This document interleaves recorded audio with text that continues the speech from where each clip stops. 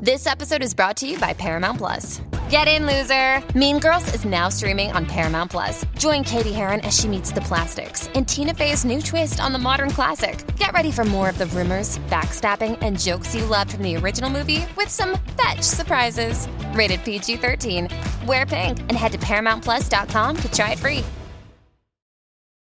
This episode is brought to you by JLL. Get an insider view into the world of commercial real estate with JLL's podcast, Trends and Insights, the Future of Commercial Real Estate. Whether you're curious about making cities more sustainable, the evolution of office space, or AI opportunities, this podcast will help keep you a step ahead. Tune in for candid conversations with business leaders about the biggest trends impacting how we live, work, and play. Subscribe to Trends and Insights now at jll.com/podcast.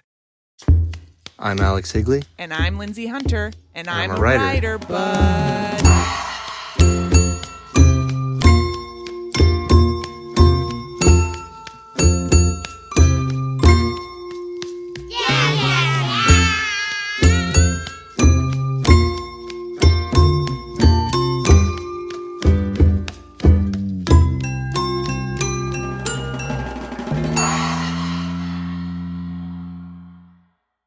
Welcome to I'm a Writer, But today we have Christine Sneed. Christine Sneed's previous books include Little Known Facts, The Virginity of Famous Men, and Paris, He Said, and she is the editor of Love in the Time of Time's Up, a short fiction anthology. Her work has appeared in the Best American Short Stories, O. Henry Prize Stories, Plowshares, New England Review, Glimmer Train, The Southern Review, New York Times, Chicago Tribune, and other publications. She has received the Grace Paley Prize, the Chicago Writers Association Book of the Year Award, the Society of Midland Authors Award, the Chicago Public Library Foundation's 21st Century Award, and has been a finalist for the Los Angeles Times Book Prize. She's the faculty director of Northwestern University School of Professional Studies Graduate Creative Writing Program and teaches for the low residency MFA program at Regis University. Welcome, Christine. Welcome. Thank you. So happy to be here. We're so happy to have you. Your new book is called Please Be Advised, a novel in memos on 713? Is that how I would say it? Yeah. 713 books. And it's literally what it sounds like. And it is one of the funniest books I've ever read. I could not, I mean, it's not even if you it's great for if you've worked in an office, but if you've worked with anyone ever, and especially in this new culture where I think we're kind of coming out of it now, where previously we had to sort of accept each other as like a fucked up kind of family, like with a shared vision that, was forced upon you by someone who's completely out of touch with your actual life. I digress. But what a delight. All of us know people who work in offices. Yes. This is like the perfect thing to give people. So true. It's just a delight. This would be a great gift for someone who works in an office, reads 2 books a year. This is the book. This is the book for your Aunt Sally. And your Uncle Joe. And Uncle Joe, I forgot. You cannot forget him. That's Uncle Joe erasure. I know, I'm sorry. Alex. I should have led with Joe. I'm sorry. No, I love that you said that. And it makes me sad that some people only read 2 books a year. I know we're all really, really busy, but I just wish everyone had to read. It was like compulsory to be American that you had to read 2 books each month. I know. Wouldn't that be so great? Yeah, absolutely. Book talk will save us all. Don't worry. I hope so. It seems to be helping Colleen Hoover and a few other people. Listen, she's a robot. Did you know that? I want to know. I'm curious about her. We'll talk about that later. Can you please read to us? And can I make a suggestion? Sure. Okay. You can read whatever you want, but I really love Brian Stokerley Esquire's first important epiphanies memo. And I really love the upper level management proper workplace speech memo. Okay. Let's see here. Can you tell me, I'm sorry to be so dumb, but what pages are I cannot those? believe you don't know. Oh, you don't have your whole book memorized? Oh my gosh. 16 is proper workplace speech. Okay, so 12 is Brian Stokerley's, and then you're right, 16 is the other one.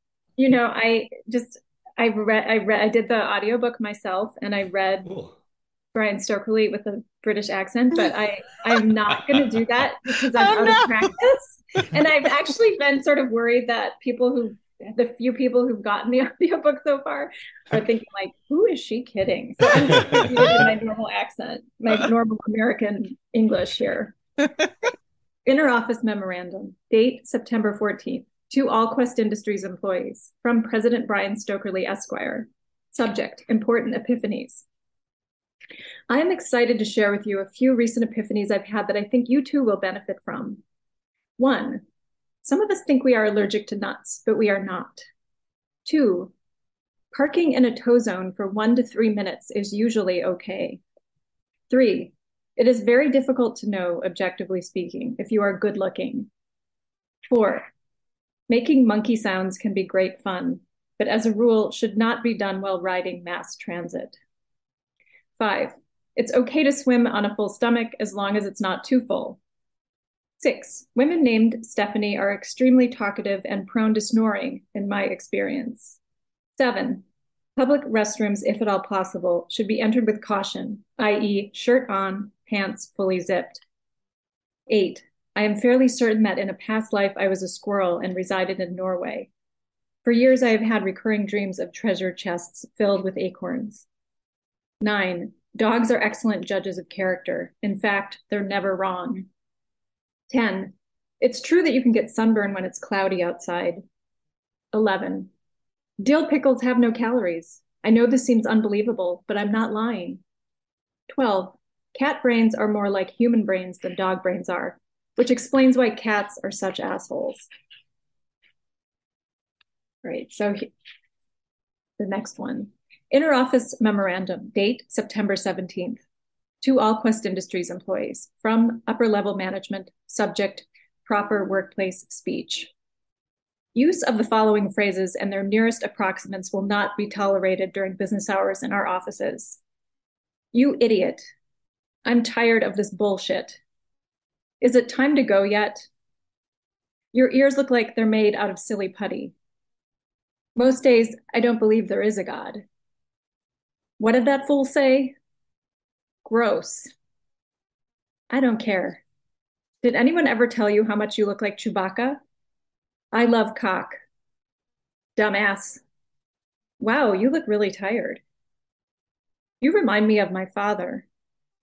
The boss is hammered again. When you die, I hope your cat chews off half your face. You crazy bitch, I can't believe you ate the last scone. Last night, I got so wasted I puked my socks off. These are my fuck me shoes. Who's that loser? You're a pussy. I hate pizza.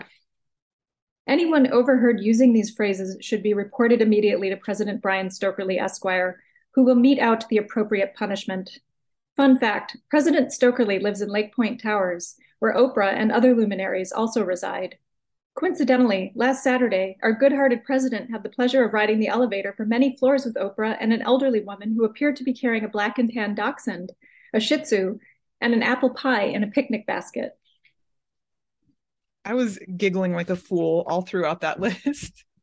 And like, as you read the book, you can sort of be like, okay, I think I know who said that. I think I know who said these are my fuck me shoes. And I love that that's on the same level as I hate pizza, as offensive as...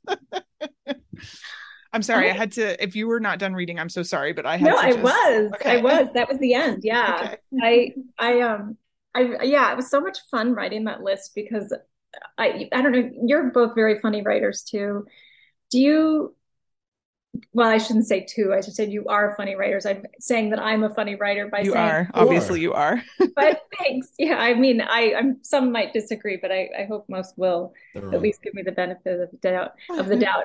I kept coming up with things that I thought, there have to be a few serious things, but on the whole, I really just wanted the whole book to be basically an attempt to get, I don't know, it's like therapy because I've worked in several different offices. It's been a while since I've done that, but just this sort of absurdity of how, where you're expected to spend all that time every day with people that you probably would not choose to be with. And you can't even say what you really think at any point either. And it just, unless you're not worried about getting fired. But that was really what I wanted to do with this book, is like all the things that we're not supposed to say in polite company.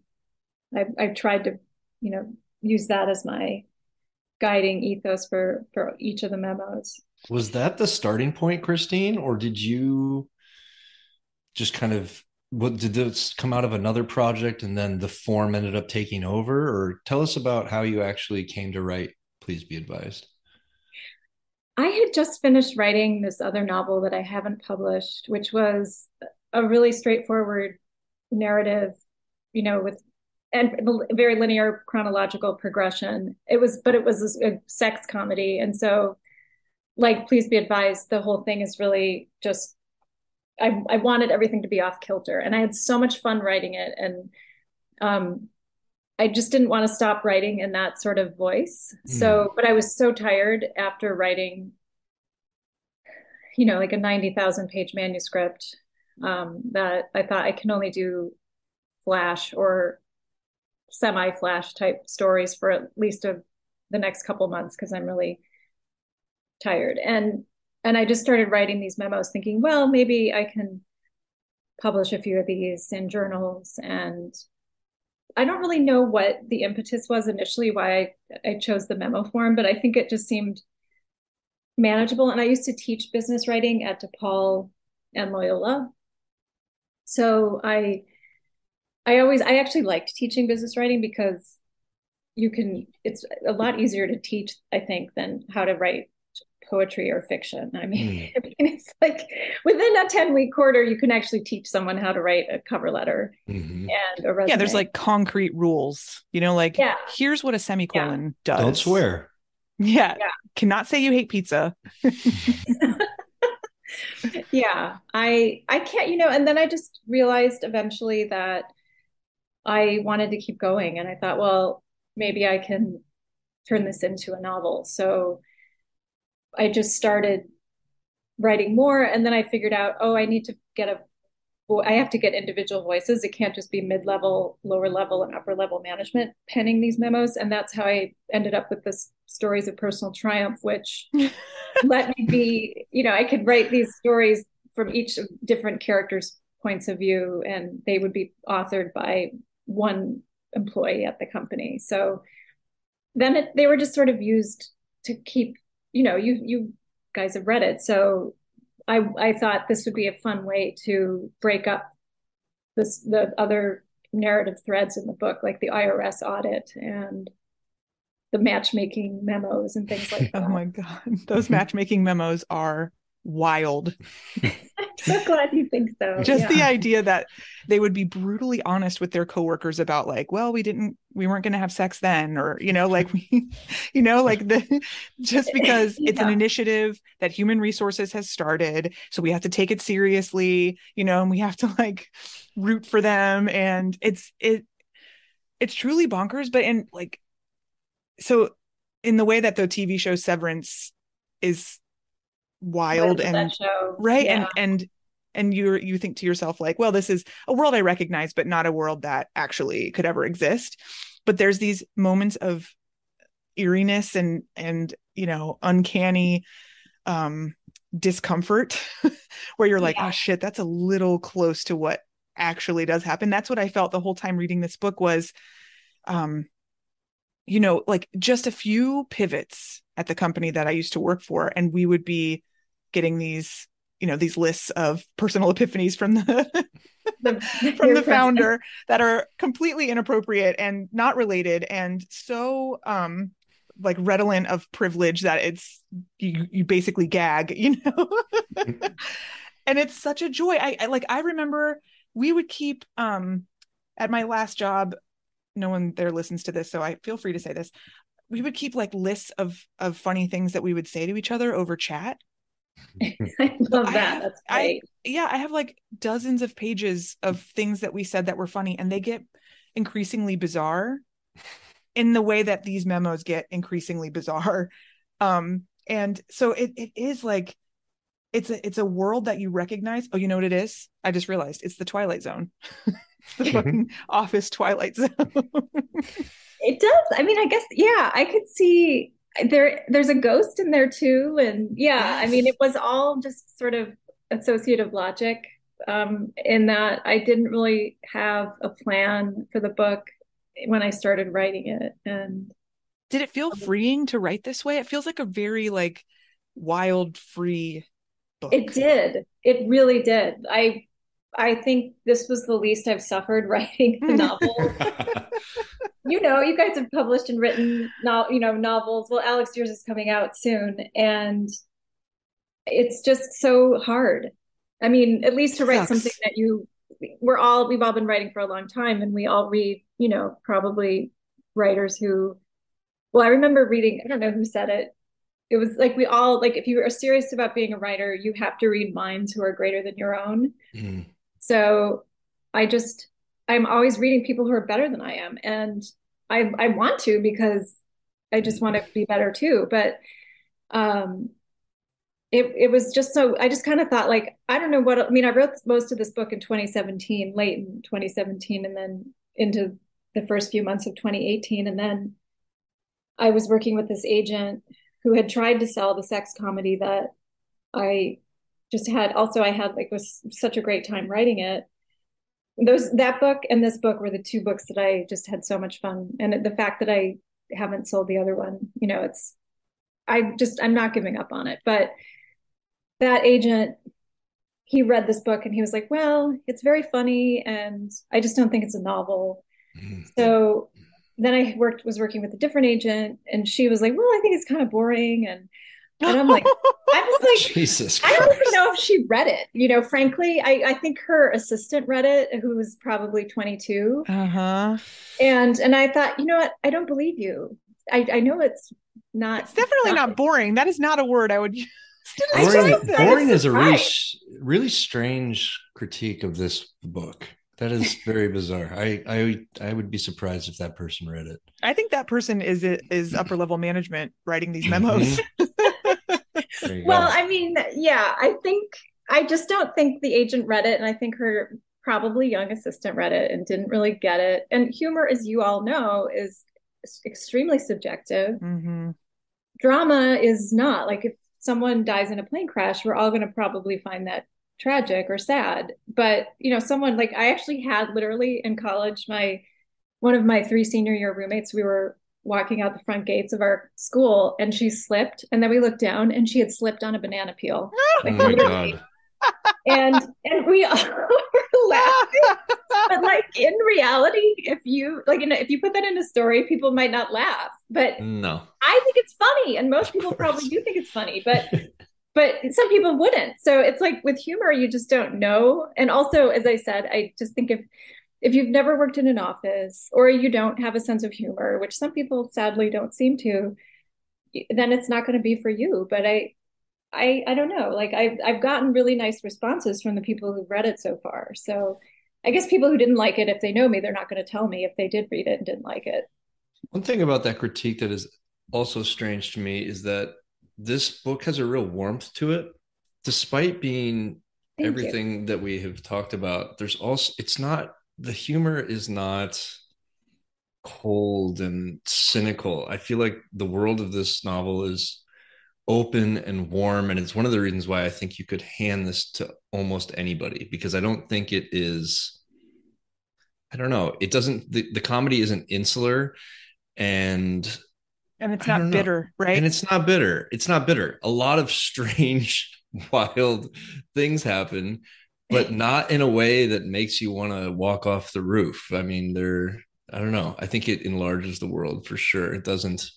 That's such a good point, Alex. And I felt like, as I was like in the first few pages, as I was reading it, I felt like, first of all, it's such a sure hand as you're reading, mm-hmm. and also immediately so strange. Yes. That I felt carried along, and I felt like it was like a partnership where I was like, I am agreeing to be carried along. Yes. And the book was carrying me.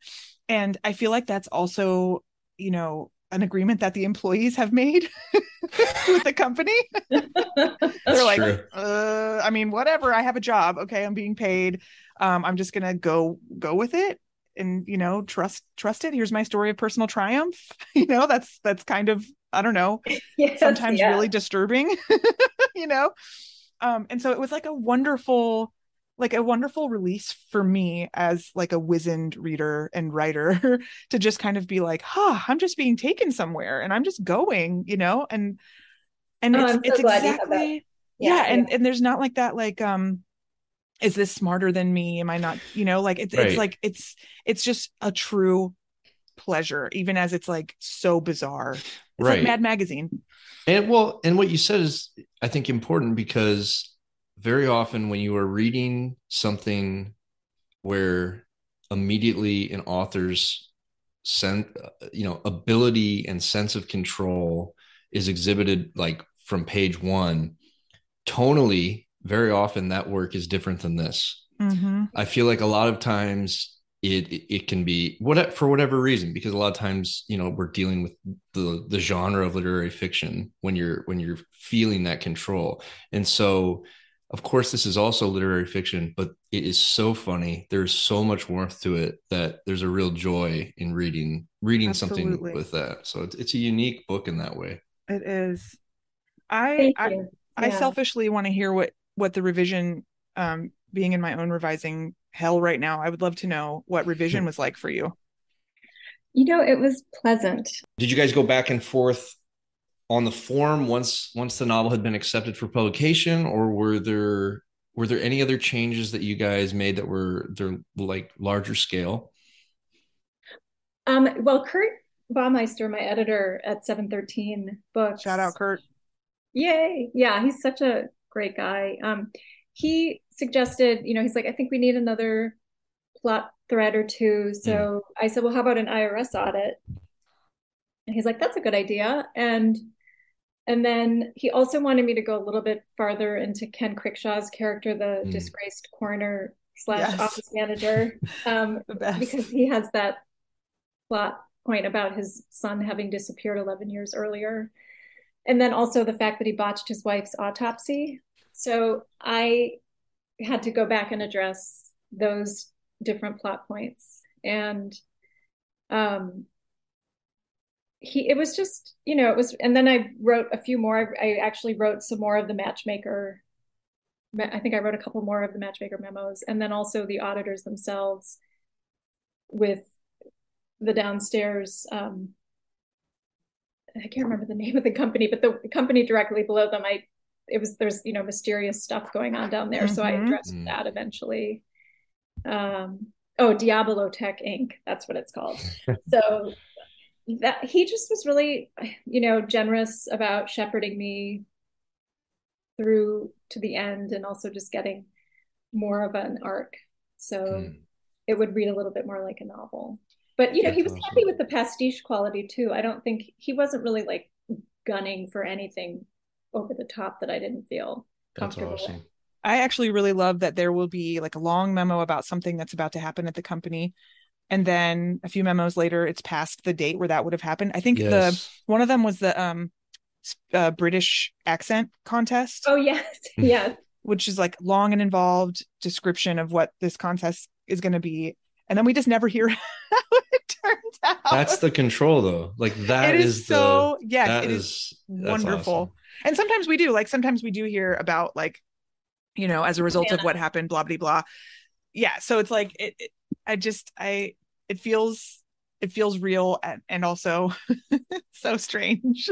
It's like indulgent in a way where it feels right. It like Yeah. I feel like so often you can read something that you obviously would say this would be fun to write, and it's like unreadable. Right. But in this case, it's just like you can tell that it's indulgent to the right degree, which is so nice. I want to talk a little bit, Christine, about kind of your career as a whole, because although you're a friend and I studied with you, I am so interested in kind of your path to teaching for so long, for publishing so many books. And I just feel like your career is one that is particularly interesting. And I was wondering if you could kind of just take us through a little bit. Yeah. Early on, especially. I mean, you've had so many interesting twists and turns to your career that I think our listeners would love to hear about. Well, thanks for asking. I was a poetry MFA, so I guess I'd been writing. Well, I'd been out of grad school for 11 years when my first book came out, which was a story collection, portraits of a few of the people I've made cry. And I had, in those 11 years from 98 to 2010, when that book came out, I'd been writing and doing the usual thing. I knew when I was in grad school, I was probably going to be focusing more on fiction, but I just didn't feel in my 20s that I really I just didn't know really how to write from someone else's point of view and how to inhabit, to get the interiority right. So I was trying to write fiction, and I did write a little bit in grad school, but it was mostly poetry. So it was, really useful and helpful in that I think I just learned a lot about compression, but also about precision. And I pretty much was a realist poet, but and a narrative poet for the most part. But I had I gotten an agent, and then she was fired promptly after I signed a contract with that agency. And then I was sort of shuttled to another agent who was very nice and tried to sell a story collection of mine and didn't sell. And then eventually I ended up getting a piece in Best American Short Stories in 2008. And at that point I was in I guess I was 37. And I'd been out of grad school for almost 10 years by that point. And I really had literally been thinking about giving up like 3 weeks before I got the book about the story being in Best American. And I kind of knew that I wasn't going to, but I just thought I've had like 2 or 3 stories accepted a year. That was, mostly when we sent everything out with self-addressed stamped envelopes. You guys are quite a bit younger than I am, so maybe you mostly have submitted online, but at that point you're still sending out a copy and then a self-addressed stamped envelope and your cover letter. And then you get your rejection letters. I remember one time I came back from a week away, and I think it was like around 2000. I had 16 rejection letters waiting for me in my mailbox. Oh my God. I mean, and I have had visibly in my biography, it's like, wow, you've had a lot of success and you have had these stories anthologized, and I've had books that have gotten modest literary prizes. And, but, commercially, I just haven't sold a lot of books. And so then after Virginity of Famous Men and Paris, He Said, they sold together in 2013. And then Bloomsbury published Paris, He Said in 2015. And it got some nice reviews. And, the New York Times has been really supportive. They haven't reviewed this book. I don't know if they will or won't. I'm guessing not. The book's been out more than a month now. But they reviewed my last 3 books, and I've, written a couple of reviews for them. But it's been 6 years since Virginity of Famous Men came out, but it sold 9 years ago with Paris. So I just had been writing new novels, and then my agents, I had one, then I had another, and then I had another. I would write a new book, and then sometimes I'd need to get a new agent, or I'd just part ways with one because we didn't see eye to eye about something. And they wouldn't sell. And a couple of them, my former editor at Bloomsbury tried to acquire, and my advances at Bloomsbury were not anything, crazy. Like the 2 novels they were good advances for fiction at the time, like in 2011 when Little Known Facts sold, and then Paris, He Said, when it sold in 2013, I got 50,000 for those novels, and then Virginity of Famous Men got 10,000. But pretty modest. Which one of those was on the cover of? Because I was studying with you when Little Known Facts came out, and it was on the cover of was it New York Review? What was it? What the heck was it? It was the New York Times Book Review. Yeah. New York Times Book Review, right? Yeah. It was a split cover with Teddy Wayne, his book. That's right. Okay. The Love Song of Johnny Valentine. So that is a dream. Isn't that crazy? Yeah, I remember. It was terrific. Yeah. But, the books, I guess it sold okay, but it didn't sell as well as they'd hoped. But I think part of it is like with Borders having gone under by that point, Barnes and Noble didn't really carry my books in their stores. They'd have them in their warehouses. So like, for example, with the paperback of Virginity of Famous Men, Bloomsbury, we already had the paperback in production, but then they pulled it because I think Barnes and Noble ordered a small number of copies. So Bloomsbury is like, well, it's just not going to be financially sound for us to publish this. So then I ended up like a year or two later, 2 years later, Jerry at Tortoise Books published a paperback of that book. So, and then also like when I was working with another agent the one who said that her assistant thought Please Be Advised was boring. She tried to sell one of the novels that Nancy, my former editor at Bloomsbury, wanted to buy to Audible, Amazon's, obviously, them. But they kept the book for like 3 or 4 months. And they're like, finally, they said, well, her other audiobooks, the 2 novels, Little Known Facts and Paris, he said they both had audiobooks, didn't sell that well. So sorry, we're going to turn this down. Oh my gosh. So, I have been through a lot of stuff that is very similar to just like, oh, well, we think you're great, but sorry, we can't make any money off of you as far as we can tell. So, I mean, I understand it's a business. And Bloomsbury did publish 3 books plus the paperback of my first book. So, I mean, it's not their fault, really. Who knows what accounts for, if people knew what made a bestseller, then every book would be a bestseller. So, but I've just, steadily kept writing. And finally, with the anthology, Love in the Time of Time's Up, and then Please Be Advised, I just thought, I'm going to just try to place these myself, because the most recent agent that I work with was going to go out with the anthology, but then the pandemic hit, and then she said, well, no one's really buying books, so sorry, I'm not going to go out with this. And then Jerry again from Tortoise was like, I love this, I want to publish this. So right. The alternative is no book, or else self-publish. And I just, I thought, well, I'd much rather publish with Tortoise than try to self-publish or not publish at all. Mm-hmm. Sure. And yeah, so I have a good friend who won a story collection prize, and her book came out not too long ago, and she had really good pre-pub reviews, but she did not hire a publicist this time. And her first book, she did hire a publicist. She got some reviews, but this time, even with the like starred reviews, she got no coverage for this book. And I'm just kind of like, what do you do now? Like, should we hype her? Who is it? Pardon? Should we hype her here? I love it. It's Karen Lynn Greenberg's book, Vanished. We did actually I just interviewed her, and it went up on Ziziva a few days ago. So, but I mean, the fact that she had these really great reviews and then no coverage, I'm just like, I know there's not as much space in book reviews anymore, but we also see a lot of the same books get most of the oxygen. Mm-hmm. That's definitely true. Aren't you excited to see what's going to happen and the shifts that are going to happen now that Twitter is dying? Because for so long we relied on it, right? Like, it's just go to Twitter, or like, and even I tend to find books by seeing what my friends on Twitter or Instagram are saying, and it's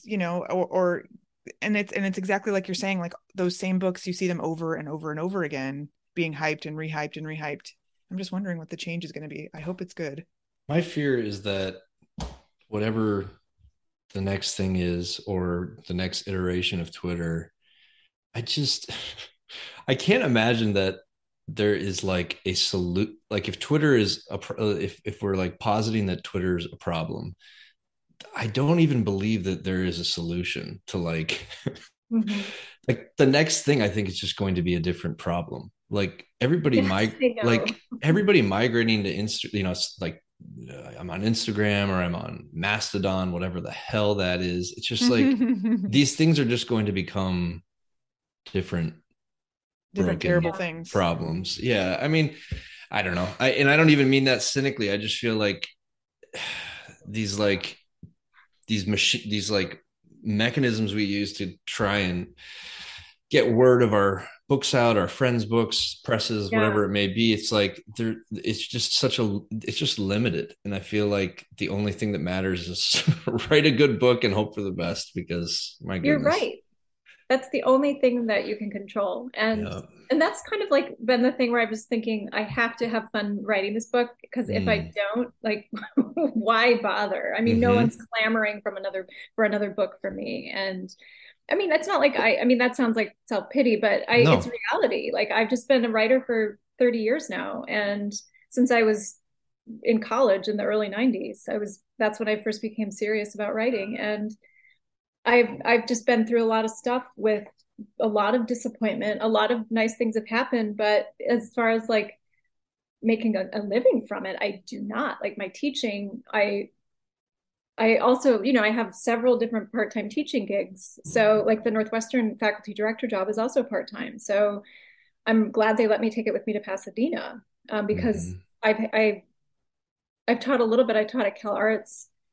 I taught part-time there, but it's not been easy to get teaching. There's just, as there are a lot of writers, and LA has a lot of writers who are good and they know how to teach too. So, and I'm also not like 25 or 30 anymore. So I don't want to admit that age is a factor, but I think in most things it is, including the literary world.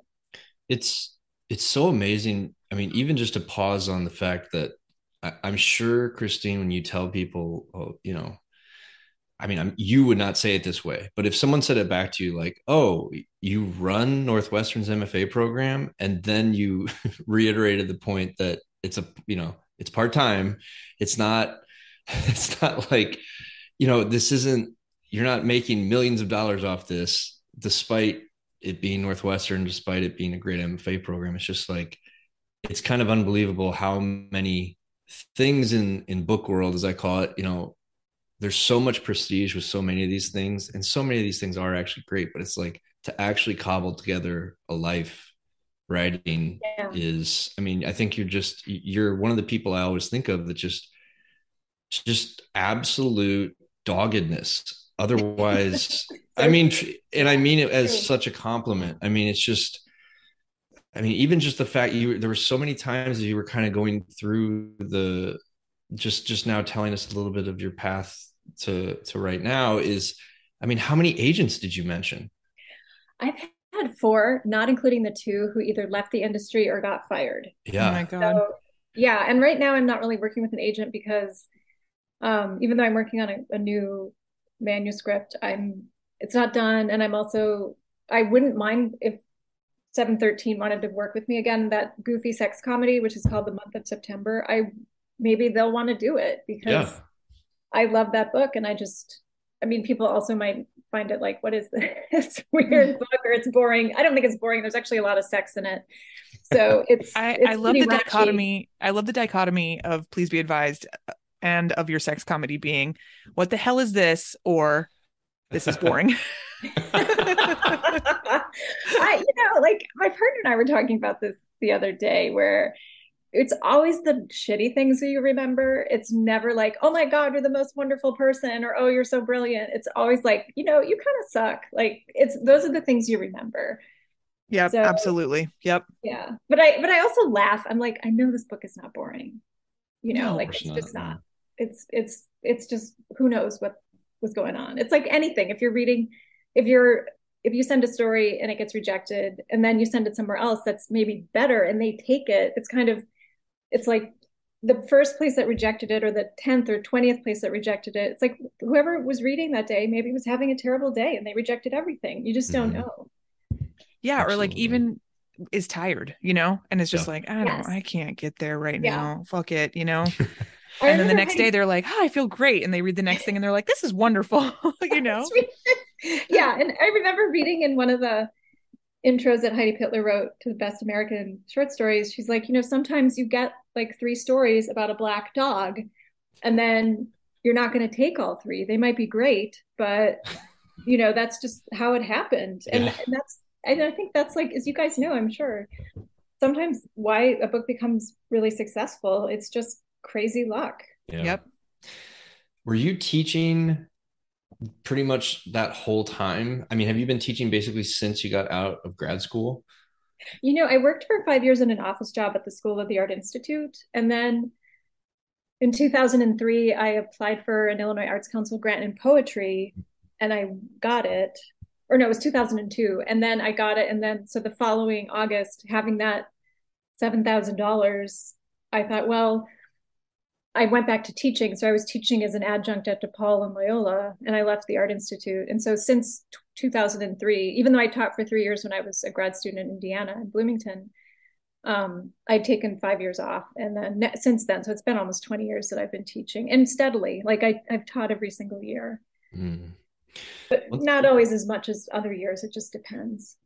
One thing that I really loved about studying with you, Christine, is the way you are being open with us right now and just, laying it all out the way it actually is exactly your demeanor as a professor. And I remember there's been multiple times, one, in fact, that led me to having the agent that I still have, and where I reached out to you and just asked for advice. And I think you're one of these people where once someone studies with you or you're kind of in their world, you become such a figure of wisdom and guidance. And I was wondering if you think about that role in other writers' lives, and like at this point, after teaching for a long time and just being in this world, how have you thought about how many people you've impacted, even aside from your writing, just your guidance alone? Well, that's really nice of you to say. I'm sure you both, I mean, just to pass the praise, like the fact that you're doing this podcast, I think about that often. Like, because, whenever I see a new episode in my feed, often I listen to it and then I think, how do they fit this in? Like, it's amazing what you're doing. And, you enjoy it.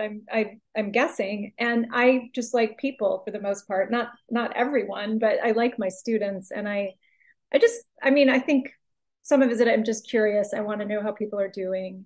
And also, like, I know how hard it is. I'm sure you guys, too, firsthand. So if I can answer a question, and my mother's like that too. Like she's a veterinarian, and I send friends to her. She's just a very generous person. So, I mean, I send, like, if they have a phone call, they have a question about their dog or their cat, or, she doesn't charge them or anything. So just her sort of MO of just like, if I can help you, I will. And she likes doing it. And so do I. So and I'm also just curious. I want to know what's going on.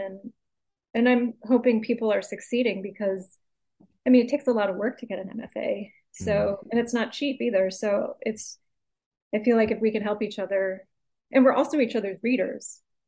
Yes. So my students, recently at a retreat that I did, they were all for the most part older women, and didn't have an MFA, and they were asking, like, do I need to get an MFA, that age old argument. And I was telling them, like, well, I think if you are looking for community, then that's a great way to find it, because I think it's exactly like you're saying, like, kind of checking in, seeing what people are working on, like working together on something, lending your help, being inspired by them. It means everything, because it's so easy as a writer. You're already alone a lot. Yeah. And like, sort of, for me, doing this podcast has shown me how many different paths there are to getting what you want, whatever that is.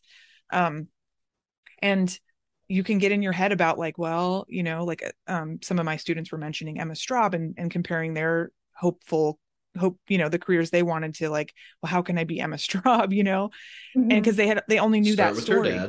Well, they only knew that story, and when you open yourself up to these other stories, and these other ways of making work, and just in general, like, there's people out there making novels that are just memos.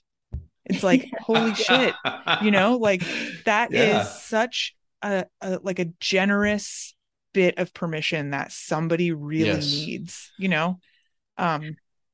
that's a great way of looking at it, Lindsay. I think, I mean, I think that's one of the things, we live in our heads so much. And then if we're on social media, oh, someone is doing a 15 city book tour, or oh, it's hard. We have to not compare ourselves to everyone, but who Yes. does not do that? Oh, We it's so all, Right. hard. It's so hard. yeah. And I just think like I've gotten some days, of course, are harder than others, but I just am kind of like, you know what? You just cannot predict anything. No.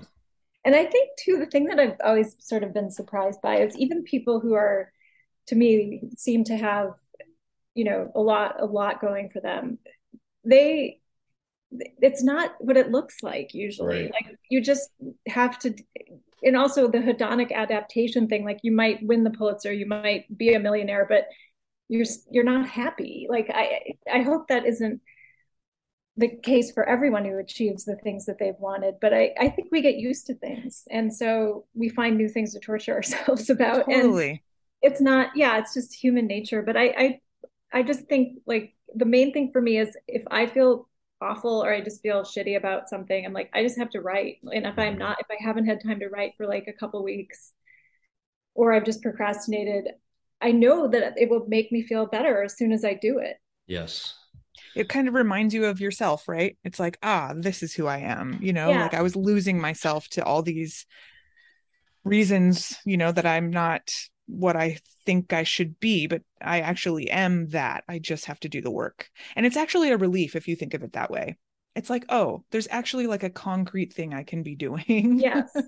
Yes, it's so true. Like I'm like, I don't need to do the laundry and go to 3 different grocery stores and Right. and like write another note to my aunt. Like let's write. Well, I should write a note to my aunt, but I can probably spend an hour working on a short story or something like that and I feel much recently better. got my edits back from my editor, and You're instead working of with Roxane Gay, I right? am, yes. Yeah, it's so cool. I can't wait to read it because I heard you talking on a, was it with her on a podcast? Was it, It was probably this anyway, I'm podcast. babbling, but so you got your notes back from her. Yeah, so I, instead of working on those, I cleaned the dog shit out of my husband's vans. I was like, well, this has to be dealt with. I cannot look at these vans sitting on the deck anymore.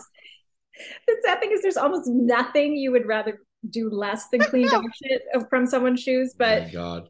They had been sitting on the deck for 2 weeks. They had been rained on and rained on again, and they were like disgusting. And the dog shit had turned into like pudding. And I was like, this is what I'm going to do instead of working on my edits. I just throw shoes away if I step in dog shit.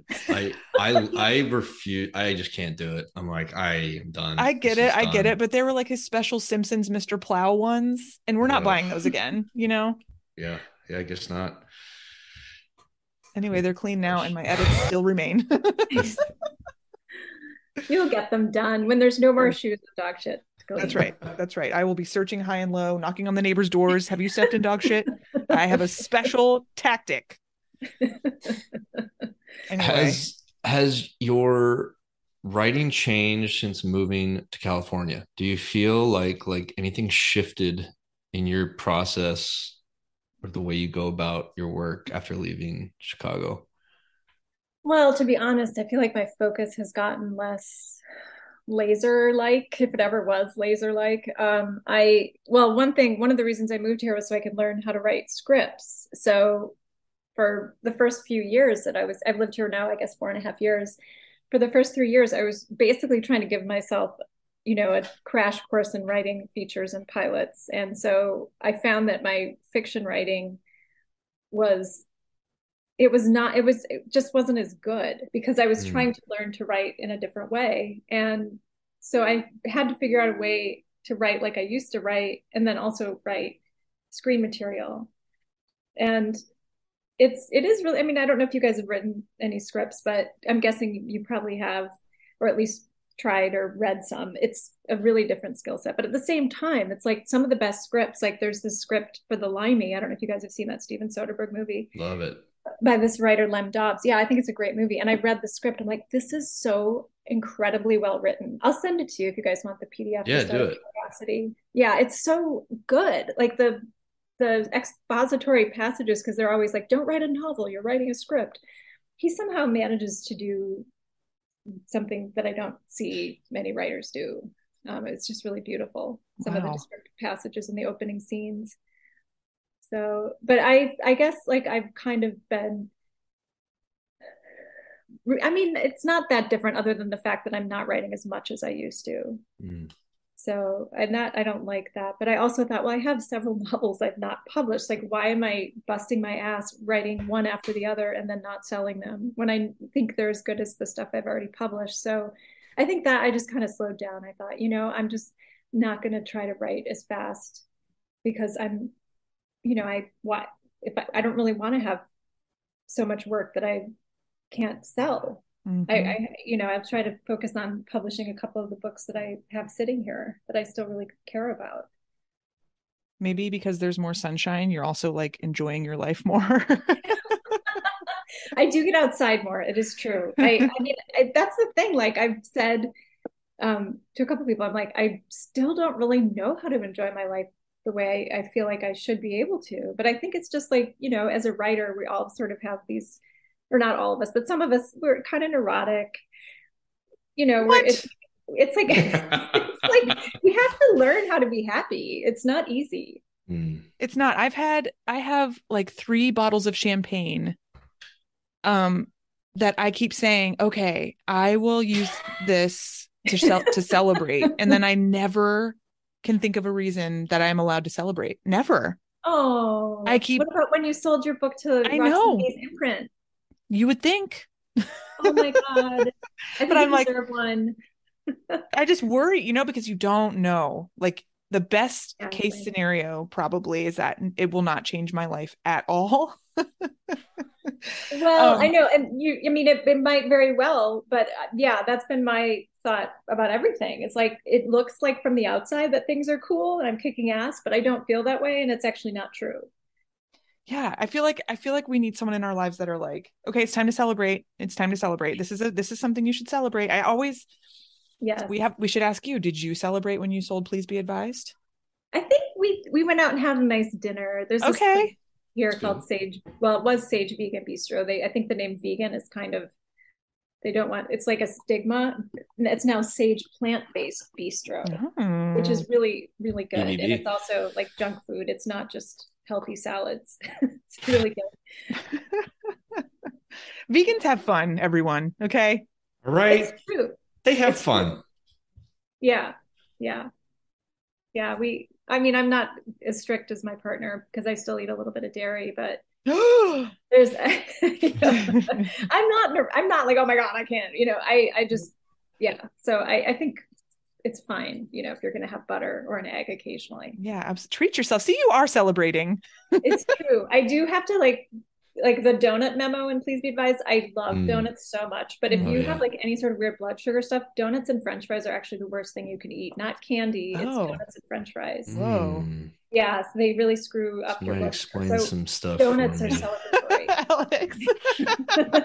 What did you say, Alex? I missed it. Oh yeah, I was just gonna say, this is like going to the doctor. Actually, this little bit of information you just gave me, so I don't know.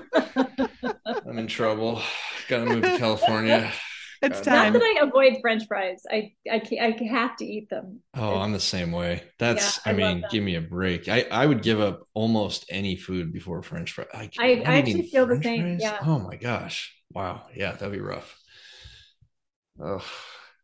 Now I need to go eat some French fries.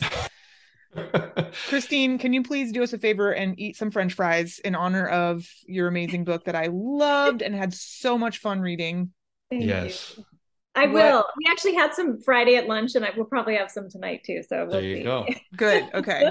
Thank you so much for coming on. This was a total blast. We're both massive fans of yours, and can't wait to see what's next. I can't wait to gift this to people I love and hate. Hey, what's the best place to get this book? Is the best place to get the book on 713's website? Is it at Bookshop? How should people go about this? Great. Yeah, okay. Order if you're going to do it online. Also, you can, your indie bookstore, if you feel like going there, that's another good way. I know Amazon has it, but bookshop.org is great. So awesome. And no one forget that Christine also recorded the audiobook for this. So that's right. Another treat.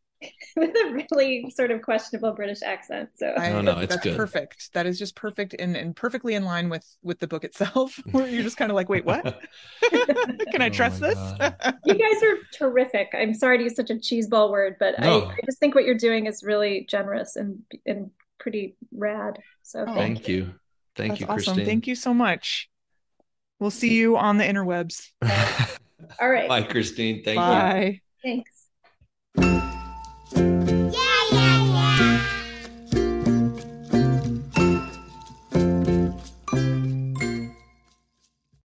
That was great.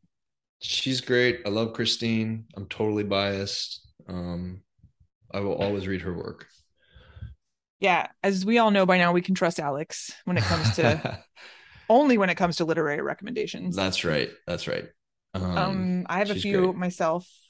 I on the recommendation of Gabe Hatbash, the Instagram recommendation of Gabe Hatbash, I read Joan Sampson's The Auctioneer. Mm-hmm. It was like one of the best books I've ever read. It was terrifying, and like to the point where sometimes I didn't even feel like I could read it because I was like, I can't go there right now. And it was her only book she ever wrote, and she died of a brain tumor in like 1976. Jesus Christ. Yeah. Was it recently reissued or something? It was on Grady Hendrix's Paperbacks from Hell. So he's like reissuing a bunch of like horror novels that went out of print. Is that an imprint of something, or is it just his own press? Good question. I don't know. Okay. And I've never read any Grady Hendrix, but I don't even know who that is. He writes, I think he wrote like something about the Final Girls. He writes books like that. Okay. Like horror type, pop culture type books. But so good. I hated it ending. I was also relieved when it ended. So highly recommend that. And then I read Chelsea Martin's book, her new book, Tell Me I'm an Artist. It's in my bedside stack. I read like the first 5 pages and was like, fuck yes, but I have not continued yet. That is always my reaction. Like the first paragraph, you're like, oh, fuck yes, give me this. She is one of one. Yes, I that's exactly right. Nobody writes like her. Nobody. She is fucking fearless. And I don't know, like if you have a dysfunctional family, if you ever went to art school, if you know people who went to art school, if you ever think about art, just get her book. You need to get her book. So it's so funny and so sad. And I that's my favorite combo. I have not read it yet, but I was talking about Chelsea with, I can't even remember who it was, somebody recently, because I was reading a lot of the coverage around that book just because I was curious, and the book is strange and whatever. And she is one of these people, I feel like, even if the profile or the interview is really good, and I actually really liked her recent Other People she did, it's never as good as her writing.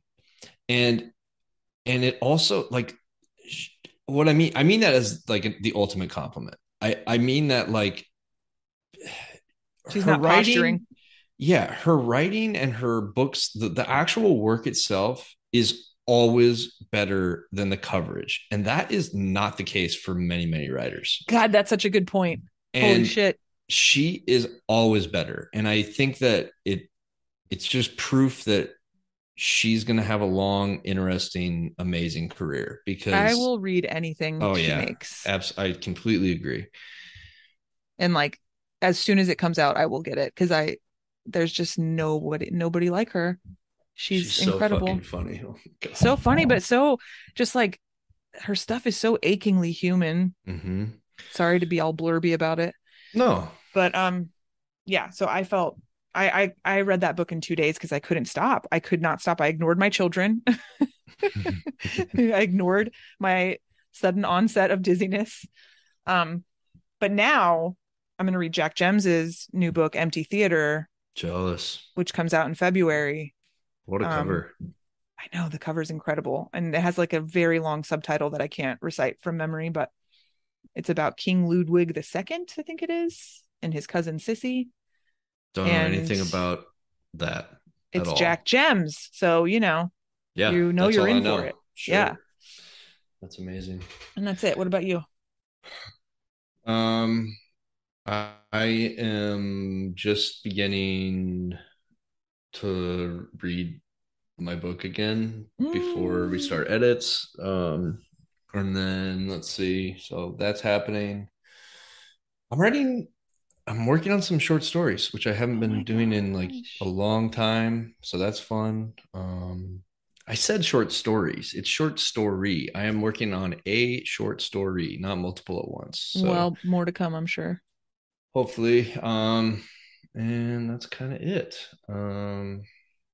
Yeah, as I mentioned, I got my edits back from Roxanne and she wants them back very quickly and it feels insurmountable. So sometimes I'm like gripped with panic and dread. And then other times I'm like, I can do this. This will be fine. So, and it kind of mirrors the protagonist in Chelsea Martin's novel, who is supposed to do this big project about Rushmore and then just keeps putting it off, where she's like, at some point, she's like, oh yeah, that thing. Another point, she's like, oh my God, what have I done? And another point, she's like, it'll be fine. So we'll see. Man. We'll see. I'm very nervous and feeling a lot of doubt, and I think that's normal. So I'm just reminding myself of that. Yeah, for sure. Definitely normal. Yeah. Pray for me. Okay, that's it. I'm not going to pray for you, but okay, I will. Cool. Okay, well, I'll see you next year. Bye, buds. Yeah. Bye. I'm a Writer But is recorded by Alex Higley and me, Lindsay Hunter, in our respective basements. Editing by Lindsay Hunter. Music by Max Loop. Yeah, yeah.